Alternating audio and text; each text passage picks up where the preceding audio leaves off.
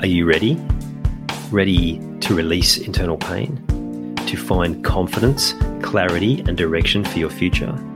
To live a life of meaning, fulfillment, and contribution? To trust your intuition again, but something's been holding you back? You've come to the right place. Welcome. I'm Ian Hawkins, the host and founder of the Grief Code podcast. Together, let's heal your unresolved or unknown grief by unlocking your grief code. As you tune in to each episode, you will receive insight into your own grief, how to eliminate it, and what to do next. Before we start, I have one request. If any new insights or awareness land with you during this episode, please send me an email at info@ianhawkinscoaching.com and let me know what you found. I know the power of this work and I love to hear the impact these conversations have. Okay, let's get into it. When someone leaves us too soon, feels like too soon, and the specific that comes to mind is recently here in Australia, quite prominent sports person and coach took his own life, and it was quite emotional for a lot of his mates, and they expressed that in public. And a lot of what plays out is the guilt that comes from when we lose someone close to us. And it could be through someone passing, it could be through a relationship, lots of different ways that we feel that sense of loss with people.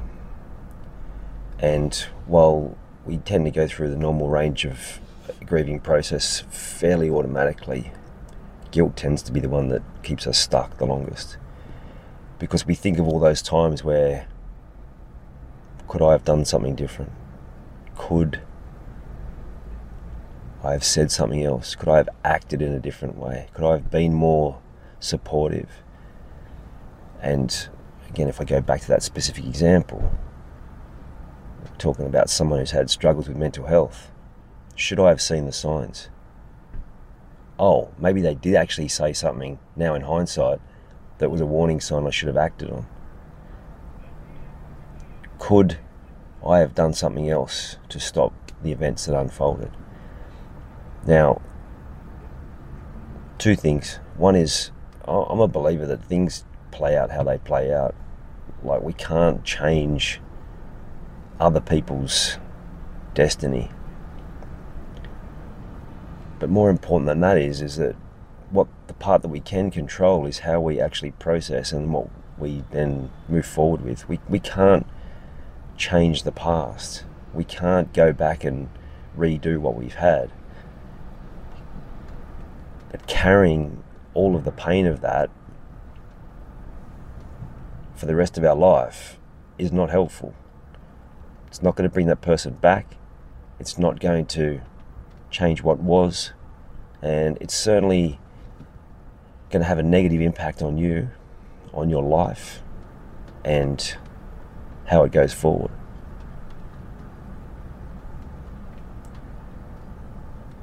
Like I said, it's the most common thing that people get caught in. It's something that comes up again and again with clients.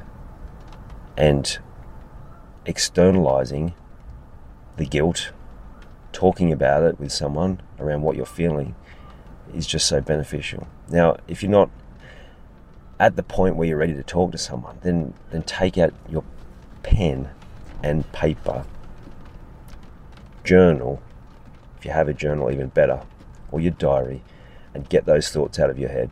All of the thoughts of all the things that you wish you'd done differently, could have done differently, any other thoughts that come to mind, so that you can start moving on in a more positive way that will be of greatest benefit for you, but also do that person's legacy the ultimate respect by going out there and doing all you can to be the best version of yourself, so that you know that whatever you bring forth now is most importantly honouring yourself, but also honouring them and their life. And that's where you're going to start to feel more of that fulfillment, more of that joy, and more of the ability to live in a way that you're free of those shackles and free to live life on your terms.